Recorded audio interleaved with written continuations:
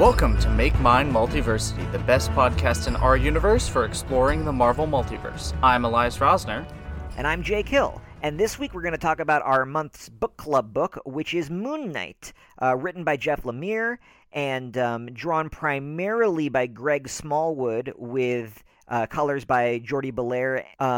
But there's a bunch of other artists, and we're going to talk about them too, and that's really exciting. This is just the intro, and I'm getting a little out of hand. Cory Petit lettered. Excelsior. Indeed. Sorry, I got really carried away, because one of the things that's so cool about this book is the way it uses the different artists, but I'm getting ahead of myself. Yeah. This was a run that came out in 2016. It ran for 14 issues. It was just 1 year, or a little over, but it has captured my heart for Moon Knight, and this was kind of why I fell into really liking the character. I didn't really know much about him beforehand, but I think one thing we should make clear to the listeners, dear listeners, is that I think probably I've been reading, like as an adult, I've been into superhero comics longer than you have as an adult, right? Is that probably safe to say? Just like more years, I have like more mileage. Mm-hmm.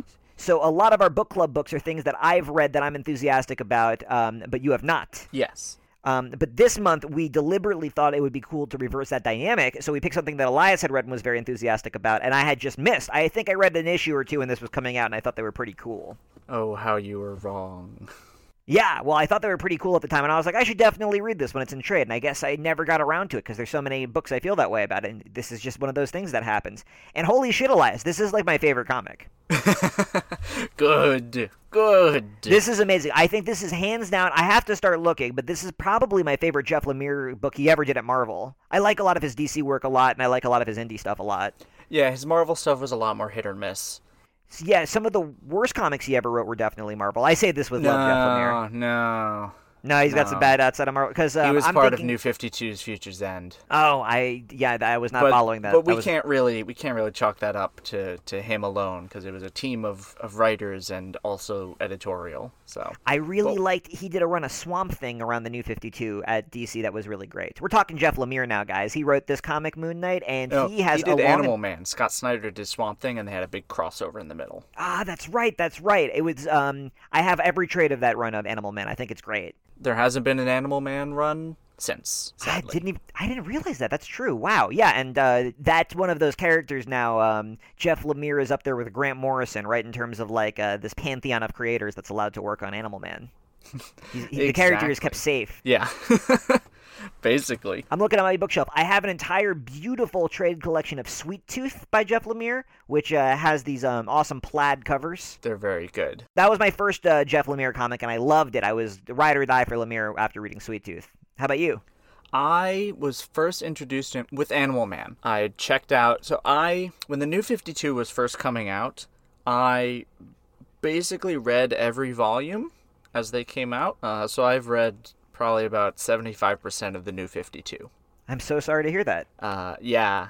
So I missed a lot of the smaller stuff, but Animal Man, I read it, and I read the first 3 volumes, and then I reached the end, and I'm like, I need more, but I wasn't following monthly comics at the time, so there were no others, and I was like, who is the writer on this? And I kind of filed that name away in the back of my mind, and then I didn't really read a lot of other comics for a while, and one of my friends recommended his indie stuff, The Underwater Welder. No idea that I knew who Jeff Lemire was. He didn't even know the name of it, but he recommended it to me. I looked at it, and I'm like, hey, it's the Animal Man guy.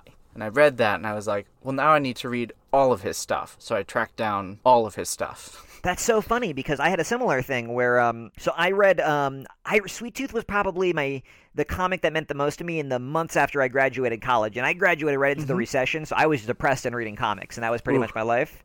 Yeah. Yeah, and for whatever reason, Sweet Tooth really struck a note with me, and it was like a really important comic to like getting me through a couple depressing months of my life. Mm-hmm. And I was like, I'll read everything by this guy. And I also, the second one by him I read was Underwater Welder. And I was so impressed with his cartooning because Jeff Lemire, in addition to being a very acclaimed writer, I think award-winning writer, he's also a fantastic artist with a very signature and unmistakable style. I love his style. It's very simple and it's very rough. Like, there isn't a consistency to his figure work. It's very sketchy. It's very sketchy, but that works really well for his cartooning. And he's such a good storyteller that the polish of someone like Tony S. Daniel, you don't want that from a Jeff Lemire story. The sketchiness makes it feel more raw, more human, and you feel more connected to it. So I love that.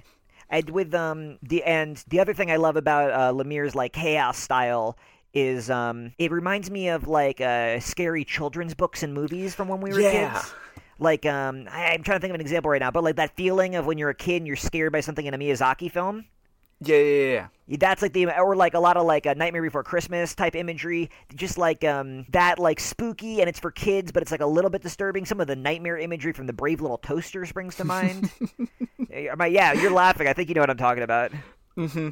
Yeah. That's kind of the zone that Lemire lives in with his art style, and also the kinds of stories he likes to tell. They're usually pretty scary and childish at the same time. Yeah, I think I actually might have to change my statement earlier. The second one I ever read was Trillium. I also love Trillium, which he did at Vertigo. A lot of his best stuff was done at Vertigo. Well, that's not true.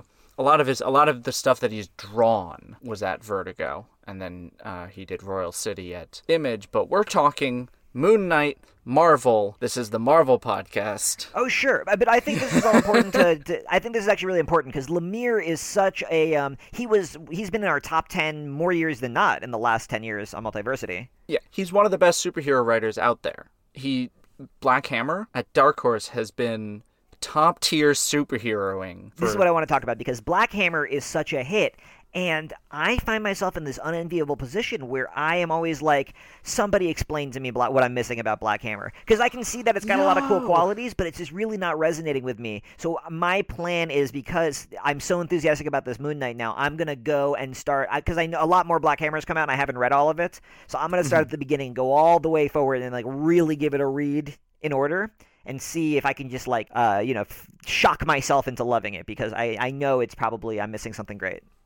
And if you don't love the main the main series, the best part of Black Hammer is that you've got your main minis and then your main series, and then you've got all these like 4-part mini-series that tackle different characters, different eras, and they all have different artists. Some of them have different co-writers, and so you get a very different feel from every mini-series. And I love that. I love how and each one is excellent because Jeff Lemire kind of helps oversee a lot of it and keeps it kind of contained. But the strength of Black Hammer is that it centers the people. It's a humanist story. A lot of his stories are humanist. They focus on the people in these big situations, and it's very concerned with the interpersonal dynamics and the internal lives of all these characters, while there's also all this crazy, ridiculous stuff, but also because it's not bogged down by years and decades of continuity.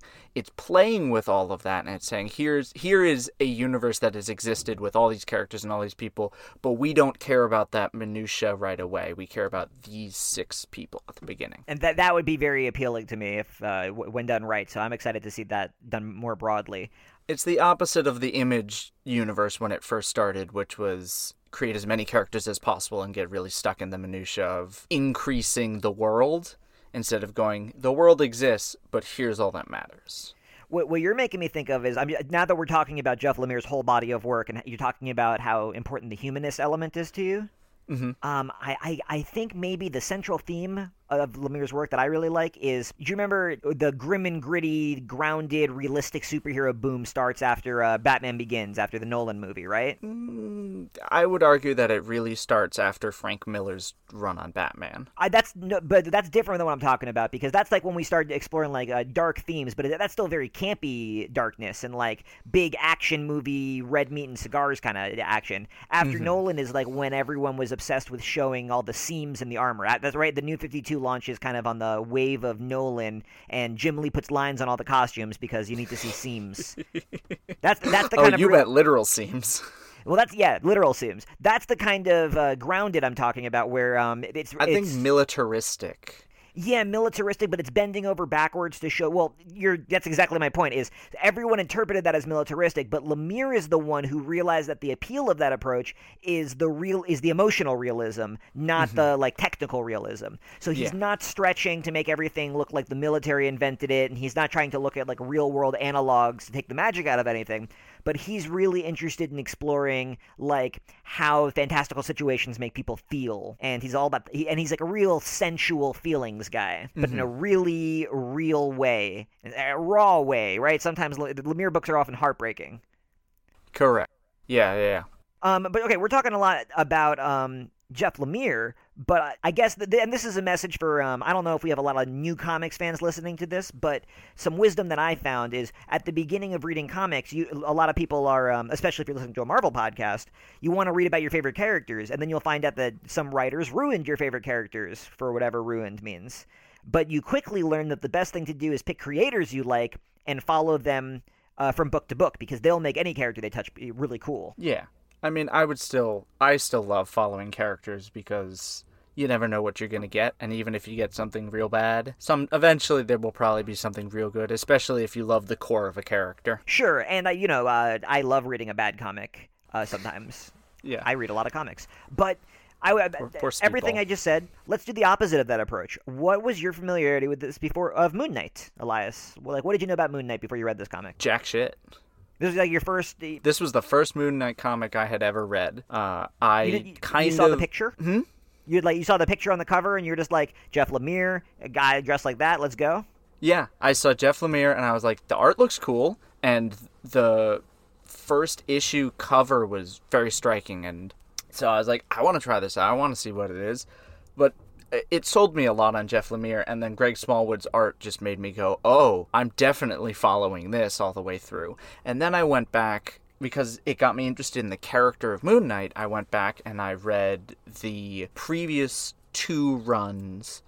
So there was Bendis Malieve, and then the really weird Triptych arc one, where it was 3 different arcs with 3 different creative teams. It was Ellis and Shalvey, Wood and Smallwood, and then Bunn, Atkins, and Peralta, and those were the kind of creative teams, or the artist-writers on it. And that was all pre-Secret Wars, and this was the first one after Secret Wars. I remember the first... Bendis was a big deal when I was getting back into comics, and Ultimate Spider-Man was like the comic that got me back into comics, so I was reading a lot of Bendis. So Bendis Moon Knight was the first... when that was coming out, I was reading that, and... I also went back and I started reading some of the Marvel Knight stuff, and I even read some issues from the 80s run. And I thought Moon Knight was a cool character, and I got the appeal. And I think that Bendis run is really cool and underrated, actually. I think that's some of his best work from that era. It is.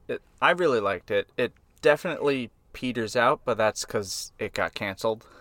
Yeah, and that happens. It got canceled from low sales. That happens to better books and to worse books. Yep. And I guess I remember a notion at the time that like the Moon Knight purists didn't like that run, because that run, the gimmick of it is that Moon Knight has like the imaginary friend spirits of Spider-Man, Wolverine, and Captain America like living in his head and advising him, like spirit advisors. Mm-hmm. And like morphing into them, and like basically, and he's Moon Knight, so he doesn't have power, so he's like taping kitchen knives to his knuckles. Or hitting people with trash can lids or whatever to emulate the different characters. And some people were acting like that ruined the character. But what I love about Moon Knight is I think the appeal of him is how mutable he is, and how nothing ruins Moon Knight because he's insane. And the storyteller makes insane choices. Yeah, he does. He's the most mutable because his core identity is more fractured than others, and that they can move and move. I guess I'm trying to fight against, which I think we'll kind of get into later, is painting characters as just broad-based, asylum, stereotypical, oh, they're crazy. Yeah, and the asylum thing, I mean, it's not totally new, but that was kind of a new image that got played with in this run successfully, in my opinion. But yeah, I guess more precisely, the core of Moon Knight is that he's fractured, so if you add more fractures to it, you're not diluting the character, because every time you come up with more identities for Moon Knight to explore, that's elements of the character you can explore. Yeah. Because Moon Knight, if you're not familiar, dear listener, is a character who's defined by having, they describe it in different ways, but he has multiple personalities, and one of them is a vigilante superhero named Moon Knight, and one of them is a former, Black Ops mercenary named Mark Spector, and then there's a whole bunch of others, depending on the run you're reading. Yeah. And it's, so anyone familiar with Immortal Hulk is probably quite familiar with DID, dissociative identity disorder, which is what Moon Knight has. They have the same, not illness, But I don't yeah. hold that diagnosis a lot of credence in that diagnosis because our medical understanding of disorders like that progresses so quickly that like a year after somebody declares it, that we will realize that was like gravely mistaken and possibly even offensively mistaken. So I try to in stories like this, because I think that the themes of duality and identity are so powerful, I'm willing to give it a little bit of scientific leeway because this is like fantasy and there's also Hulks and shit. Yeah, and I once had a professor who's like, when you diagnose a character, you kill the story because it's no longer a story, it's a diagnosis. I'm like, wow, that's actually really hitting me. I think that's very wise. Yeah, I'm like that's fair. So it's more interesting to look at the person than at the diagnosis, and also better to look at the person. And just as Wolverine technically is a hyper-evolved wolf from a species of wolves that evolved into hominids rather than apes, that is indeed Wolverine's real origin story in the currently existing Marvel continuity. We just don't have to talk about that to understand and appreciate Wolverine. What? Yeah, he's from a secret werewolf race. It's a terrible, terrible Jeff Loeb comic. Oh, God.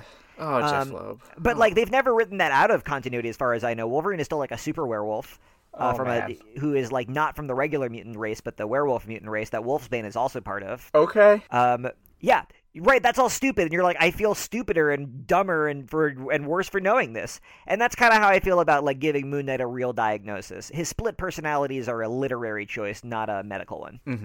And because you drive yourself crazy if you're just like, well, this doesn't match up to science. And it's like, yeah, but you know what they're trying to say. They're trying to say that this guy is looking for himself. He doesn't know who he really is. And who can't relate to that? True.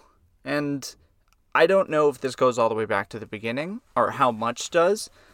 Because Moon Knight's been around since 1975, and I love how he didn't start in his own series. He started in Werewolf by Night, number 32. Which makes sense.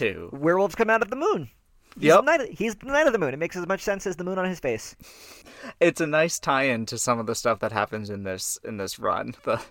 But apparently the characters, they're all previous, either Moon Knight or previous Marvel characters. I just had no idea. I thought half of them were made up whole cloth, but they weren't. I definitely remember Frenchie from a bunch of Moon Knight comics I've read. But I think, what's his face? Lupinor. Oh, the space guy?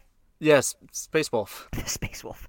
Well, so you also... You were talking about when you were describing the appeal of Black Hammer, you mentioned how in all the miniseries, Lemire works with all these different artists. And you said that like that was a virtue of the book. And that's what I've heard before, right?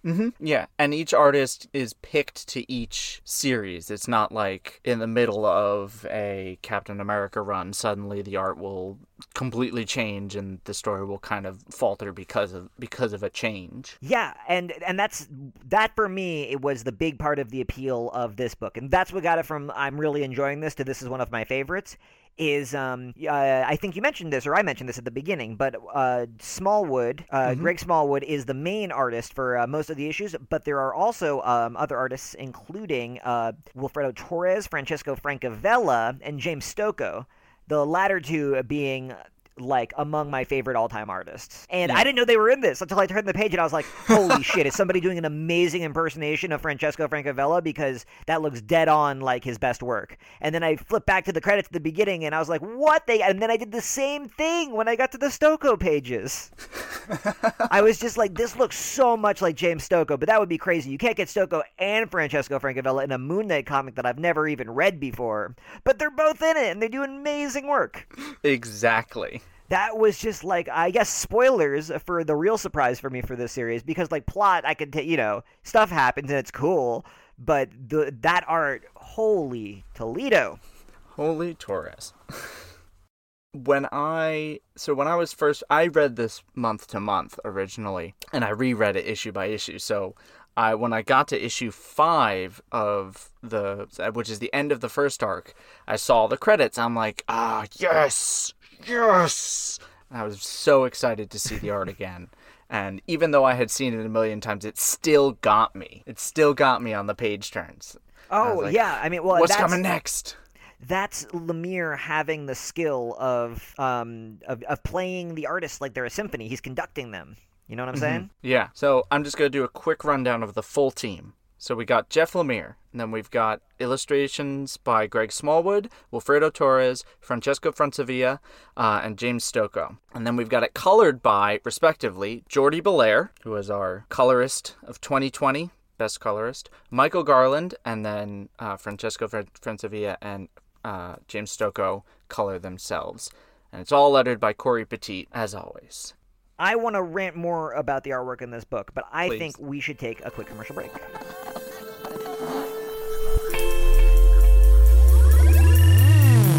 Hello, everybody. My name is Mike. And I'm Greg. And together we are Robots from Tomorrow, a twice-weekly podcast appearing at multiversitycomics.com. Each week, we take some time to check out books hitting shelves on Wednesday that are worth your attention. And each month, we dissect the previous catalog. We also have long-form discussions about books we've enjoyed, like Dan Clow's Ghost World and Jack Kirby and Mike Royer's Commanding. And if that's not enough, we also do creator interviews. Some of the talks you'll find in our archives feature Mike Mignola, Leila Del Duca, Sean Martinborough, Emma Beebe, and Greg Rucka. So that's a lot of content for everybody. Please subscribe to Robots from Tomorrow in iTunes or Stitcher so you never miss a thing. Robots from Tomorrow has hours of comic-focused entertainment week in and week out. And now, back to your show. Welcome back, everyone. So we've been talking about Moonlight by Jeff Lemire, Greg Smallwood et al. And we had to take a break for commercials and also to let Jake calm down so that we can ramp back up again, because this has been an exciting, revelatory series for him.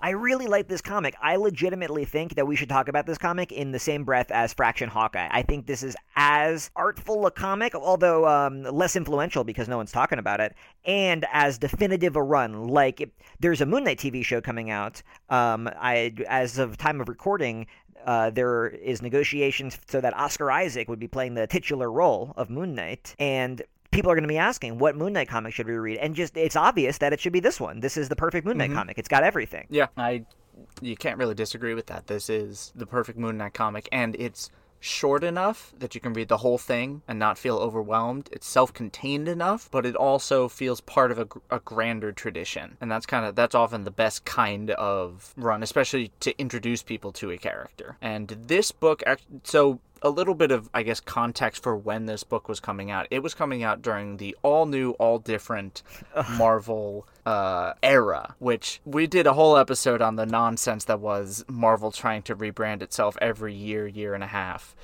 And that might be one of the reasons why this book kind of isn't talked about as much, because I think it got lost in the shuffle because it's short, because it was only 14 issues. And then it was directly followed up by another run. Like when Legacy launched, it got renumbered and a new team came on. And so it didn't really have as much time, I think, to percolate. I've been reading Marvel pretty consistently since about 2009, which is now more than a decade. And this era that this Moon Knight was, this all new, all different era, I think was one of the weakest eras. This was one of the closest I came off to falling off of most Marvel books completely. Yeah, which is unfortunate because it really pushed new heroes, new status quos, and yeah, I was really rooting for those books. Yeah, just for various reasons, different things didn't click. But I always hoped in my heart that there was these hidden gems that I would one day discover, and this is absolutely one of them. I'm glad I could introduce it. Yeah, so it starts off with just a genius premise, and I remember reading a couple of these issues, and I thought it was genius then too, where Moon Knight wakes up in a horrifying asylum, right out of One Flew Over the Cuckoo's Nest. And because Moon Knight has grappled with this multiple personality thing in the past, the fact that everyone in the doctors in the asylum are telling him that he's not Moon Knight is just like a obvious and great conflict for Moon Knight that I don't think had ever been done like that before. Which is interesting because when I first started reading just the general premise, I'm like, all right, this has been something that's done to death with superheroes. They wake up and they're told, oh, you never were, it was all a figment of your imagination and you've always been here type deal. Yeah, every one of those fantasy shows has an episode like that. There's a Buffy like that and there's a Supernatural like that. And it usually is, like, you kind of know that it's a cop-out, that it's not real. But here it kind of takes on a different immediacy because Moon Knight has grappled with mental illness, and I don't know, because again, I haven't read enough whether or not he's been to any sort of mental hospital or been institutionalized or anything, So it's well within the possibility that he has been there, or he was recently put there, or something has gone wrong, or like there are a million different ways it could go.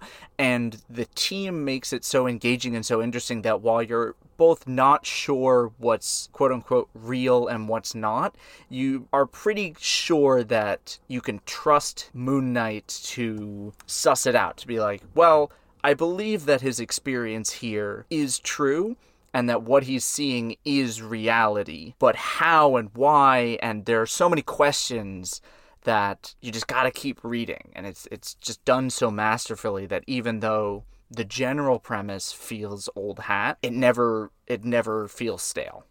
Right. Well, and then like the reality that he's actually seeing is crazy, because he's seeing things like it looks like when he puts on the sunglasses from them, all the orderlies grow like crocodile faces, or jackals rather. And they become jackals, and she becomes.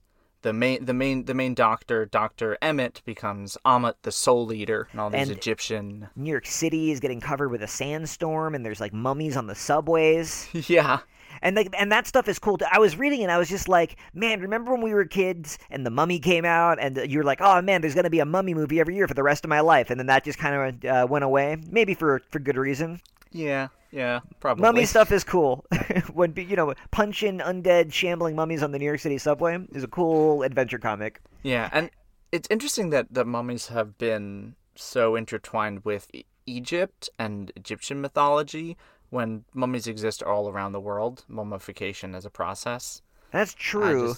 I wonder why. I mean, I don't wonder. I'm sure there's a whole reason, but I think it's like an Orientalist. The two have become. I think it's like an Orientalist Egyptologist during the Victorian era, making and the types of archaeology and tomb raiding that was going on, making it like popular reading material in Victorian London. And it was easy to find those mummies because there's giant signposts in the middle of flat sand. Yeah. As to where there might be bodies. Yeah, but I think when we're talking about the mummy genre, we're talking about like the aesthetics of that gross imperialist Egypt view, which is why it's my dream that we create the character in like a mummy franchise who is an Egyptian who is trying to steal the mummies from the museums and take them back to Egypt. I just don't know why this hasn't been a character. Everyone would love this movie. And then you just make it just like the Brendan Fraser movie, right? Just like this character is kind of a smug asshole, but they're like a great adventurer. It's got like an Uncharted vibe. Everyone's really charming. One of the mummies could actually be just the reincarnation of some asshole, and like the others are great. They always are. It always works. And it always works like that. Yeah. But anyway, the other thing I loved with all this pulp adventure stuff at the beginning is the first time there's a couple times in the early issues where Mark pulls various things over his face to use as like makeshift masks when he needs to go into Moon Knight mode. Mm-hmm. But I think it's 3 issues in when there's the big reveal and he shows up as Mr. Knight, who is the Moon Knight personality who wears a white suit with a white Moon Knight mask, and he's all in white, and he's just like a suave detective. I love that design. It's such a striking image. And I think of all of the redesigns that Moon Knight has gone through over the years, you can't beat the classic, because the classic is that gothic giant cape sitting on a rooftop, pseudo Batman, all shadows and brooding. But this one it feels more unique to him, and I love the little pop of skin in between the gloves and the suit jackets, especially if when he takes the jacket off and he's punching people. Well, yeah, that's that lo-fi Lemire pays attention to these little details, and Moon Knight is that kind of character. It's like a perfect match. Yeah. Oh, I forgot to mention, there is one more artist on this book, and it is Jeff Lemire. Which parts did Lemire do? I believe that. He drew I think it's in issue 2 or 3, he drew the pages in the diary. The little scratchy pages where he's like, this is my grappling hook and the Moon Knight copter or the Moon copter. All of those were Jeff Lemire. That makes a lot of sense, actually.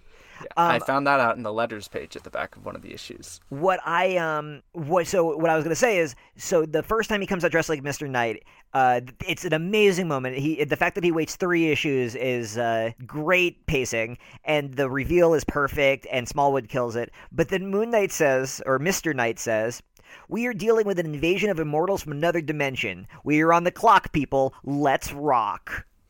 And that's the dorkiest thing I've ever heard, but you're just like, yeah, if I could escape a mental asylum wearing this mask and this amazing white tuxedo, obviously that's what I would say. Like, no one's going to question me. Yeah. We're so beyond that now. And it just lets Lemire write the cheesiest one-liners, and they always feel like so in context of the situation. Because it just sounds like he's quoting like a bad Steven Seagal movie. And you just believe that Mark Spector grew up watching Steven Seagal movies and then like creating personalities based on them. Personalities that are more charming than Steven Seagal, which isn't hard. Oof, brutal. Oh, Steven Seagal's a monster. Oh, I don't know anything about him. Well, I won't horrify you on the air. Okay. We should talk about also, Mr. Knight was introduced in one of the previous Moon Knight runs, the famous Ellis Shelby run. Mm-hmm. You said you read that one as well? I did. I read that all the icon words good. I read the previous run that was prior to Secret Wars, but after Bendis Malieve, because that was that weird 3-part where there was a different team every arc.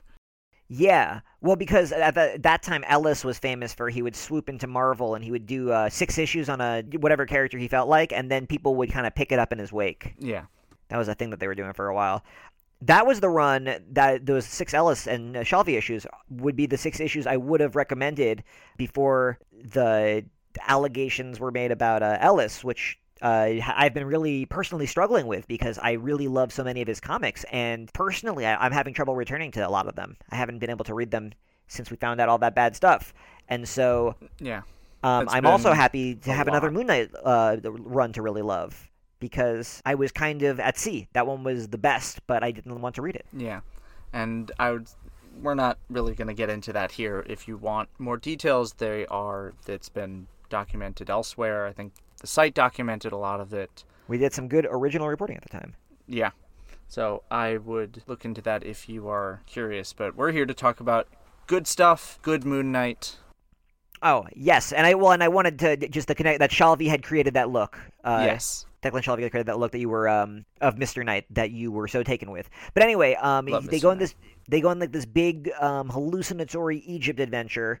But the second arc is where we really get into the different artists. Yeah, and one thing that I think I just kind of noticed that they're escaping presumably from the underground to the ground. So they were kind of trapped in their own tomb. They were trapped in the underside of a pyramid, which were always mazes and meant to keep the souls of the damned or whatever. I think now the mazes were to keep out tomb raiders, and because all the valuable stuff was inside, and that was meant to go on to the next life. And that's kind of what they're doing here. There are a lot of small details in the background and in the settings that add up to, I think, like you said, one of those works that really lasts because there are so many layers, like the Hawkeye run by Fractionaya. And the more I think about this run, the more I kind of interrogate the titles and the look and kind of placement of stuff, the more I find. Yeah, it just truly magnificent comic. And then we got Werewolves on the Moon. Right, so then we get Werewolves on the Moon. So the second arc really gets into there being a lot of different artists. And what's so cool is the different artists are drawing the different Moon Knight characters, like his different personalities, and each one of them is going through a parallel adventure, but that are all really the same adventure, and you're trying to figure it out because they perceive things so differently. It has to be drawn by a different artist. Mm-hmm. Okay, so we got Jake Lockley, who is a mustachioed cab driver with a little hat on, and he's in this like moody noir Martin Scorsese piece where he's like going to diners it's like Taxi Driver. He's like going to diners at midnight. I mean, that's what he is. Yeah, and getting like beat up in alleys trying to like solve a mystery, and that's the one that's drawn by you say Francavilla? Francavilla, because he's Italian. Yeah, that makes a lot of sense. I guess one of those that I've never said out loud to a person before. Francavilla, whom I love from everything from his Hellboy work to his Afterlife with Archie. Have you read his stuff with Scott Snyder over at DC? Yeah, wouldn't miss it. Love it. Yeah, and he's so I didn't know he was going to be in this. So he's doing this like moody noir cab driver thing, and it's perfect. It's so good. And then there's Moon Knight 1, who is a like fighter pilot kind of. It's like a Gundam Wing, right? Is the vibe? Yeah, I was about to say it's basically Gundam, but Marvel. Yeah, it's Gundam, and he's fighting these like pretty actually horrifying alien werewolf army, and it's drawn by James Stokoe, who I first came to know Stokoe through Orkstain, which was his first solo hit. He's gone on to do really amazing Godzilla comics, including the Half Century War, and what was his Alien comic called? That one was incredible too. Alien Dead Orbit. Yeah, Dead Orbit. He was recently nominated. I don't remember if he won an Eisner for the Sobek, tying it back to Egypt. Right. I read Sobek too. Yeah, Stokoe is just one of my very favorite artists. I will, if I find out he's doing a book, his art is enough to get me on it alone. And so he's doing this amazing Gundam riff, and he's so good at drawing it because his monsters are so scary and his robots are so meticulously drawn. Yeah, you can see the seams, but you can also see every single bolt and the rust, and it's great. And then there's Wilfredo Torres, who I don't know if I'm familiar with him, actually. He's more indie and more new, but he's done a lot of stuff over at Dark Horse. He did Bang with... this is more recent. He did Bang with Matt Kint, and he did The Quantum Age, which was a Black Hammer book. I don't know what else he has done, but I know he's done other stuff, and I always enjoy seeing it. His stuff is very clean, very not Art Deco, but it kind of looks like some of the more recent Archie comics. It's like he would do a really good Riverdale comic in the style of the show right now, which is a comic. Yeah, I don't know how to explain this idea. You know what I'm talking about. Yeah, yeah. It's like such a complicated idea that means so very little. Yeah, Wilfredo Torres would do a great job at that. And he's doing Stephen Grant, who is a millionaire and a Hollywood producer who's making a Moon Knight movie, which is an idea that was introduced in the Bendis run. Which is wild. But what's so fun about that is that's what completely shatters your understanding of the reality of Moon Knight, because if he is this struggling noir cab driver and a spaceman and like a guy in an asylum and a superhero vigilante, if he's all these things, then how does he also, like, where's the $1 million come out? Why doesn't the cab driver get $1 million? If he just if he has that in his bank account, why can't he spend it on a nicer cab? Yeah, I didn't really think of it that deeply. I guess I was thinking of it as for some reason I kept imagining it as him falling through different dimensions. Like each version of him, it wasn't one continuous congruent line of actions. It was like reality was actually shifting around him as he was falling through each version that he saw. But as we find out at the end of the arc, it actually was still all in his head. So that's why it's able to happen. I think I was thinking there was like some magic in play or something, because it's comic books and you never really know what's going on. Well, and he doesn't know what's going on. And what's fun, and again, the fun thing about Moon Knight is that, so does that mean that he has versions of Spider-Man and Wolverine in his head still that are his Spider-Man and Wolverine that can like interact with the other personalities? That can go fight werewolves on the moon? Or like, does that mean that the times when it seemed like he was literally fighting crime as Jake Lockley in the 70s comics, that actually those were just metaphors or dreams or something? Like, the ambiguity is part of the fun. Mm-hmm. That's what I love so much about it. Anyway, and having it by different artists is incredible. The Hollywood story also is like an exciting story, but it's not heightened. It's just about this like really stressed out producer trying to make a fantasy movie, and he's like having a panic attack. Yeah, and he has to yell at the actor Mark Spector, who's playing Moon Knight. Yeah, and that's really compelling too. Just like as drama, I was like interested in the Hollywood drama, and then the fact that it wasn't really happening. Right, it was as exciting as the silly werewolf plot. Just like each of those modes of storytelling was like a different fun arc that these different amazing artists got to lend their storytelling might to. Yeah, I really love the way Torres breaks in the first issue of the Incarnations arc. It's the second arc. I got the title wrong in our notes. I wrote Ascension, which is not true. It's Incarnations. Easy mistake to make. Easy mistake. But I love how he breaks it, and he's like, you've got this fight between Moon Knight and some generically Hollywood Egyptian guy.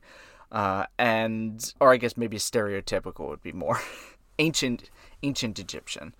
And then the boom mic comes in and covers the dialogue on the bottom of the page. And you're like, and then you turn the page and it's just this two-page spread of even farther back in the set, and they're saying, cut, why is the boom in the shot again? I'm like, okay, you've got me. You got me. Right, it's a great gag. And then they talk about working with Marvel Studios and Ant-Man and superhero fatigue, and I'm like, okay. The superhero fatigue stuff was so good. That was, Lemire pulled it off, and I feel like so many writers would have gotten this wrong, where it was just dialed in enough to the way people were talking about that you recognized it and it was funny, but it wasn't so specific it felt mean-spirited or over the top. Yeah. Just like, I thought he really nailed it. Yeah, but that's exactly.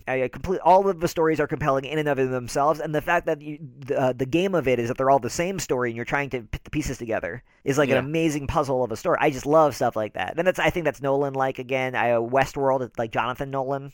Mm-hmm. And Lisa Joy, can't forget Lisa. Yeah, it's Joy-like as well as Nolan-like, Nolan-esque and Joy-like. And then in what I felt like was the really Lemire touch on this. Mm-hmm.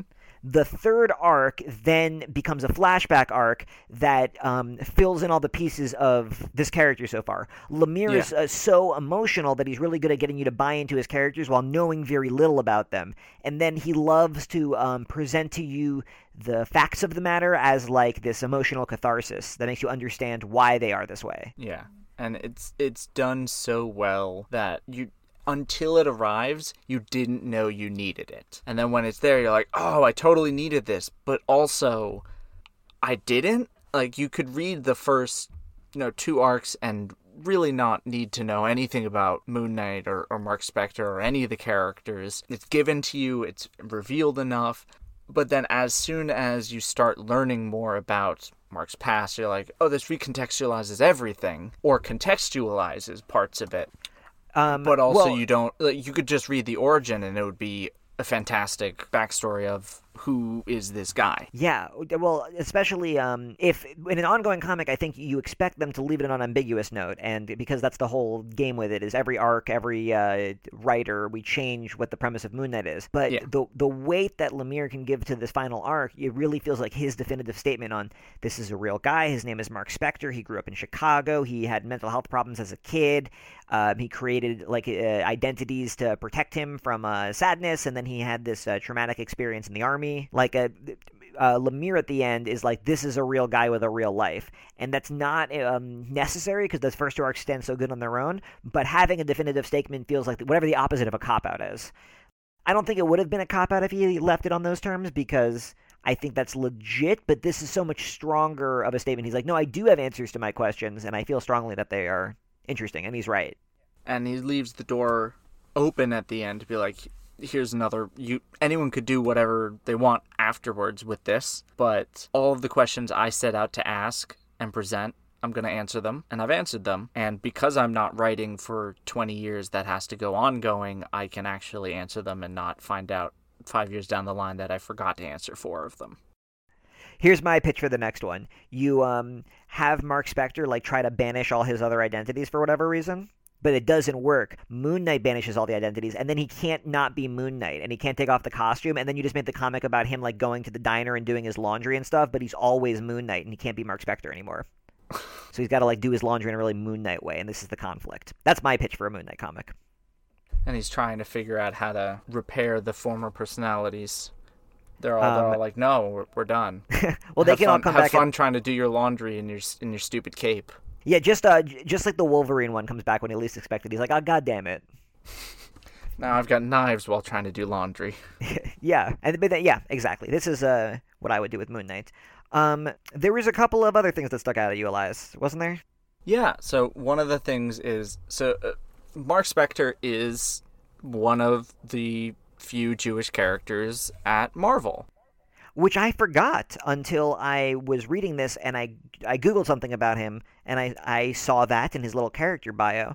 And then I was like, well, that's cool. I guess it's not relevant to this story, though. And I was pleasantly surprised. Yeah. And I have complained a lot about Jewish characters not really being the space to be Jewish in whatever way that means for the character. like, in the same way that, like, Daredevil is allowed to be Catholic and that informs so much of what he does, specifically Catholic guilt, whether that's a very, very basic and stereotypical version of, or maybe not stereotypical, but like it's a story very one-dimensional, that a lot of people where it's are just like familiar guilt, or if it's more complicated, it's always kind of a piece of him.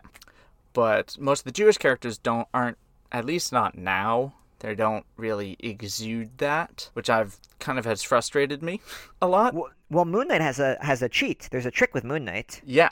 And the best part about Moon Knight is that he is lapsed. He's basically just like, no, I don't like this. Well, and that's part of who he is. That's interesting that you thought of that as the cheat. That's not what I was going to say at all. No, what's the cheat then? Well, those other characters are not. They all seem secular, right? And that's kind of your complaint, is they just seem secular. They're not that cultural. They're kind of superficially Jewish, which is a legitimate way a lot of people feel. Yeah, but also, and a lot of times we don't have stories that even address it. Like, yeah. It doesn't feel like, it feels like there are times when the character is a lot more in tune and when the character is a lot less in tune to whatever that might mean. The way I like to complain about what you're describing is there's a whole lot of menorahs going around. Yeah. Like, I could find you a lot of issues with a lot of Marvel superheroes doing shit with menorahs. I mean, mostly lighting them, but there's also the one time Kitty Pryde killed Apocalypse with a menorah. Lest we forget. She was blowing out a menorah in one of the panels. In an earlier panel, and then she kills him with a menorah. She stabs him with it. She phases it into his heart. Anyway. Lest we forget, I cannot believe that happened in a Marvel comic in 2019. Moon Knight, the thing that helps him is that he's not secular. He is the religious son of a rabbi. We see him wearing a kippah as a teen, which is a thing that my cousin did growing up. But I don't know a lot of other Jewish people who did that, except for yourself, in fact. Mm-hmm. Yeah. I know people who wear kippot in a lot of contexts, but not a lot of people who wear it on the reg. And Elias Rosner and Elias Spector, the father of Moon Knight, do as well. They do. And that's an important enough part of his life that, and it's made very clear here, but it's not overly hammered in. It's just a part of not the scenery, but the comic. And I really appreciated that. When I turned the page and it was a flashback to his past, and he's wearing a yarmulke, but Steven isn't, which totally tracks. And then we find out that his father is a rabbi, but he's definitely either a modern Orthodox or a conservative rabbi because he's wearing... He seems pretty conservative, though. He seems pretty buttoned down. Yeah. He's not like a folksy reform or reconstructionist rabbi. No. With like big sideburns and a guitar. That's the kind I used to grow up. Especially with the tweed and the patches. Yeah, so what I think is so cool is Jeff Lemire is like codifying a literary thing, because in Catholic storytelling we understand Catholic guilt. There's like a bunch of types of stories you can tell with that. That's like a storytelling convention. Mm-hmm. And it takes the place of more nuanced storytelling, and that's great too. But a lot of people love the Daredevil Catholic guilt stories. And the storytelling convention that's giving to, or like really cementing for Moon Knight, is that he's the rabbi's son. And I think Jewish people understand that the rabbi's son has certain connotations, right? There's a lot of expectations on him. He's a very desirable catch, or so like old women in the community seem to insist. Mm-hmm. You want to marry the rabbi's son, and usually the way he's portrayed is like he's handsome and he's helpful and he's really nice, but all the pressure on him is like giving him a lot of angst. Mm-hmm. So that creates this storytelling convention, and now you can tell stories about young Mark Spector being the rabbi's son and how that pressure on him, led to him being the person he is today. Yeah. And I think that's such a great that's so constructive. Lemire is setting up future writers to write about Judaism in not a deep way, but in a fun and real way. Mm-hmm. And it's true to the character that we've set up. That he runs away after the funeral of his dad, having taken off his kippah. Like that's a touch that Smallwood and Lemire put into the comic, because he's wearing it and it's very obvious. It's this big white kippah with blue in the middle. I don't know if it's in the shape of a Star of David, but it's decorative, but it's somewhat understated. And then when he goes to his room and grabs his bag to run off to chase the moon, he's not wearing it anymore. And he's it's symbolically, he has left behind his previous life. He's left behind all these expectations, which the yarmulke came with as being the rabbi's son. And he's off to do whatever he's doing and ends up doing some pretty horrible things. Yeah, and you see this guy fall apart, and then the last arc makes it that grounded superhero story, the emotionally grounded superhero story, because now it's not about space wolves anymore, although they do make an appearance. Mm-hmm. It's about this guy's breakdown, and it becomes this really tragic story. Yeah. And you could read the entire thing that way, or you could not. You could read it with Space Wolves. I love that it has that range of tone and storytelling. It pulls it off, and I love shit like this. One other thing that I kind of kept thinking about was, it's really funny that this Jewish guy from Chicago gets so embroiled with Egyptian gods. Okay, so my other idea for a Moon Knight comic is that Mark Spector Moon Knight battles 10 villains, and they're the 10 plagues of Egypt. And they just do like a whole Exodus thing. And you see where I'm going with this, right? Just like, how cool would the Death of the Firstborn themed villain be? And then there would be this like cool Hickman-style villain squad that anyone could use in anything they ever want to use. I mean, hell, one of them is just darkness. Yeah. Darkness so powerful you can't move. Maybe just put Toad in there for frogs. Oh my god, you could build it with a lot of pre-existing Marvel villains. You do like Morbius for blood and Toad for frogs. What would you do for Hail? You could do Blizzard, the Iron Man villain. And you got Boils. I don't know for boils. Maybe Toxic Doxy.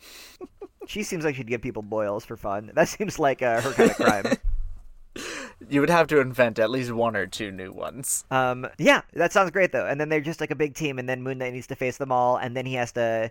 It ends with him versus the Living Pharaoh or something.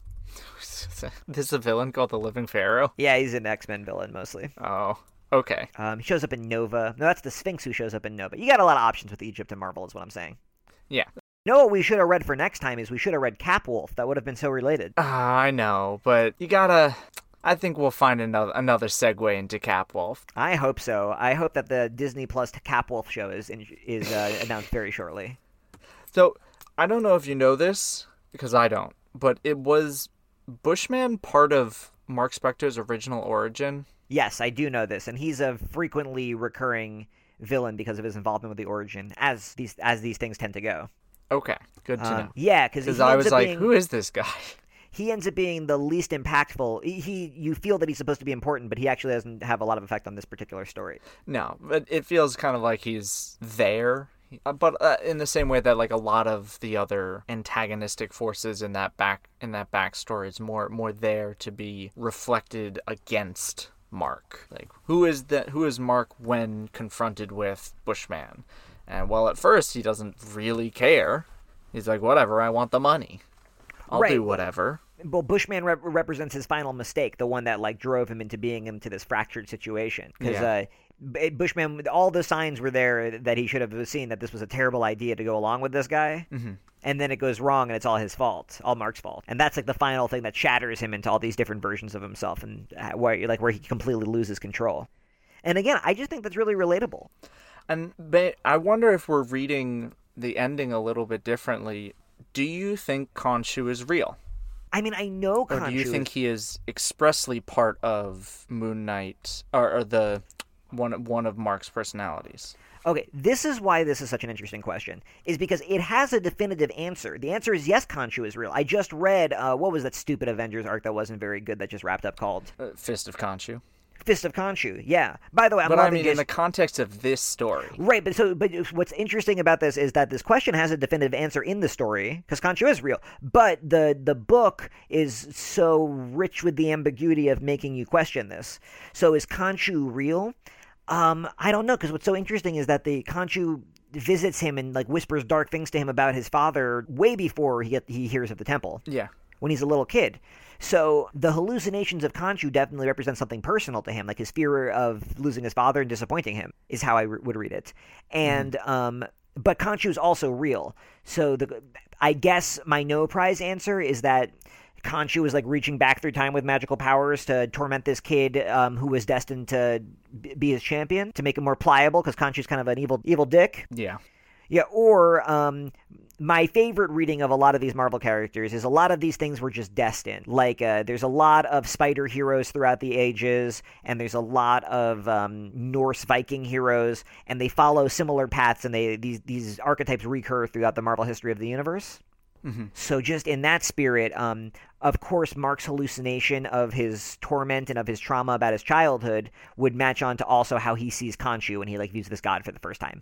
It's thematic rather than literal.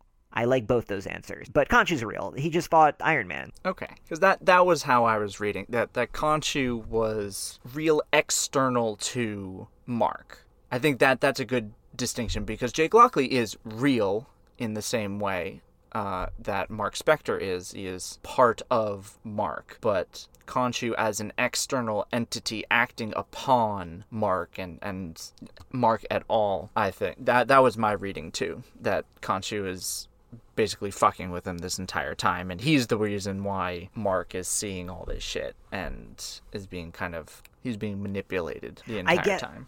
I guess what you're making clear to me is that at the core, I think the most appealing part of Moon Knight as a character is that whenever you're reading a Moon Knight comic, it's from Moon Knight's perspective, and if you saw that same scene from the perspective of another Marvel superhero, it would look completely different. Mm-hmm. And that's the objective reality of the Marvel universe, I guess you can call it. And so it would be really fun if with the Disney shows they did a crossover of Moon Knight and She-Hulk and Moon Knight and Ms. Marvel. And you see the exact same episode on either show, but on the Ms. Marvel episode is what really happened, and on the Moon Knight episode it's a crazy fantasy. And it's got all these different layers and different genres and... Yeah, exactly. And his perception is malleable, so he can change the tone of the scene. And then you just see Oscar Isaac over on the Ms. Marvel show, and they're just having a regular Ms. Marvel team up. That would be the best way to illustrate what I think is appealing about Moon Knight in the comics. They're not going to do that. No, of course not. They don't have that artistic bone in the Disney corporate body. I'm sure there are some people out there who are more newsy than me, and or who are more serious with their creative pitches, and they're oh, I shouldn't put that out there into the world because if somebody hears that, I'm never going to get credit, or they're never going to use it. And I'm just not that fearful of that. I don't think a lot of creative people are asking me for advice, so I'm going to throw my ideas out because that's what I like to think about as I fall asleep sometimes, and it makes me laugh. I just want before we start truly wrapping up, I want to praise Jordie Bellaire and Cory Petit for their work on this, because we talked a lot about Lemire and Smallwood, and those two absolutely bring it. I am in awe of the way Bellaire is able to change the tone of scenes coloring Smallwood's art, and Petit just does these really subtle but cool things with the placement of the words, specifically with Khonshu, especially in the last issue, where he'll just put it completely borderless, just the words on the page, and they'll contour to the art or where there's the temple. You've got one sentence in between a pillar, and then the next one sloping down. Oh, you're so right. That Beautiful. One was that's not even that's still subtle, and it's really impressive. Yeah, I saw that one panel. I'm oh, that's gorgeous.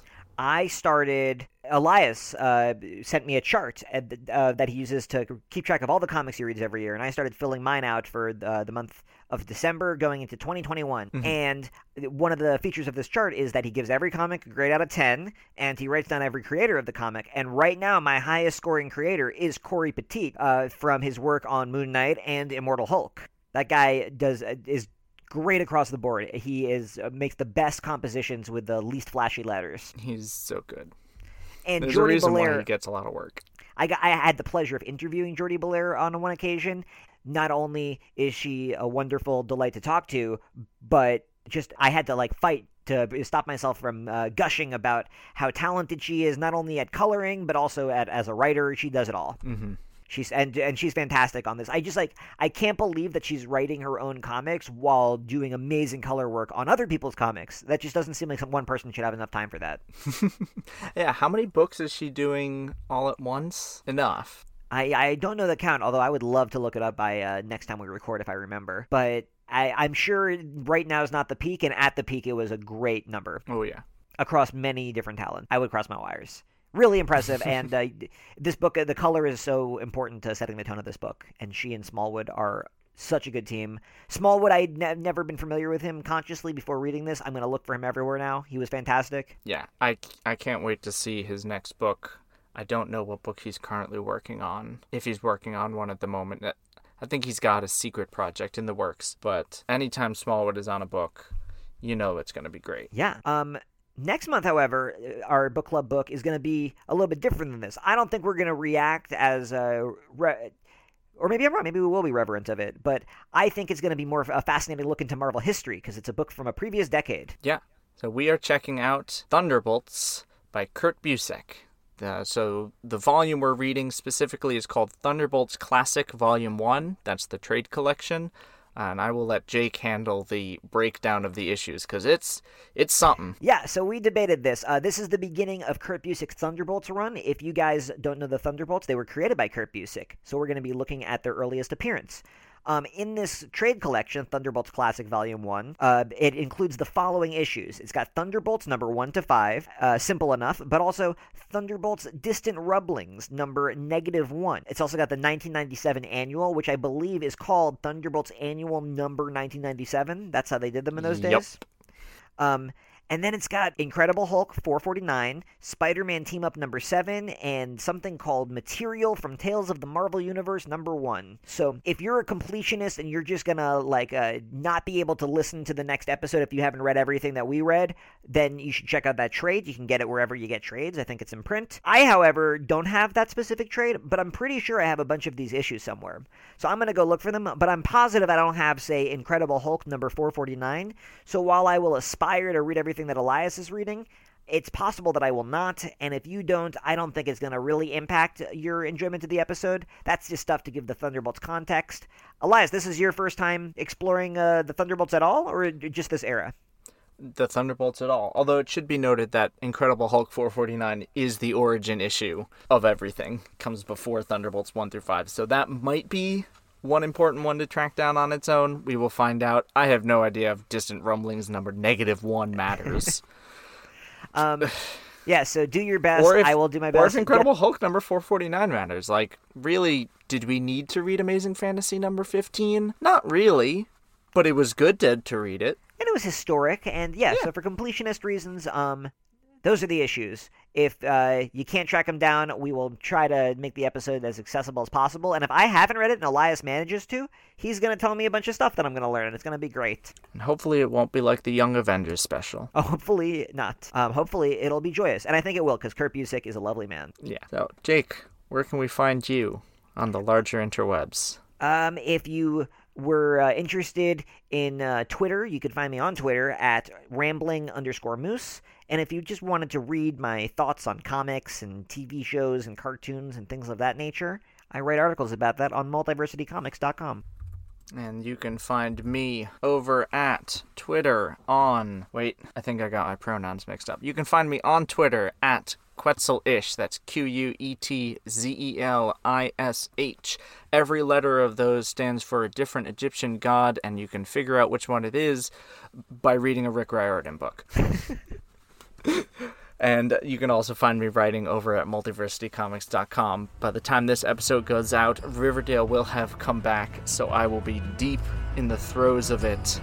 Who knows what's going to happen in this season? I don't. There are VHS tapes of mystery. And 2 episodes from now, we will read of Justice Like Lightning, the Thunderbolts. Excelsior.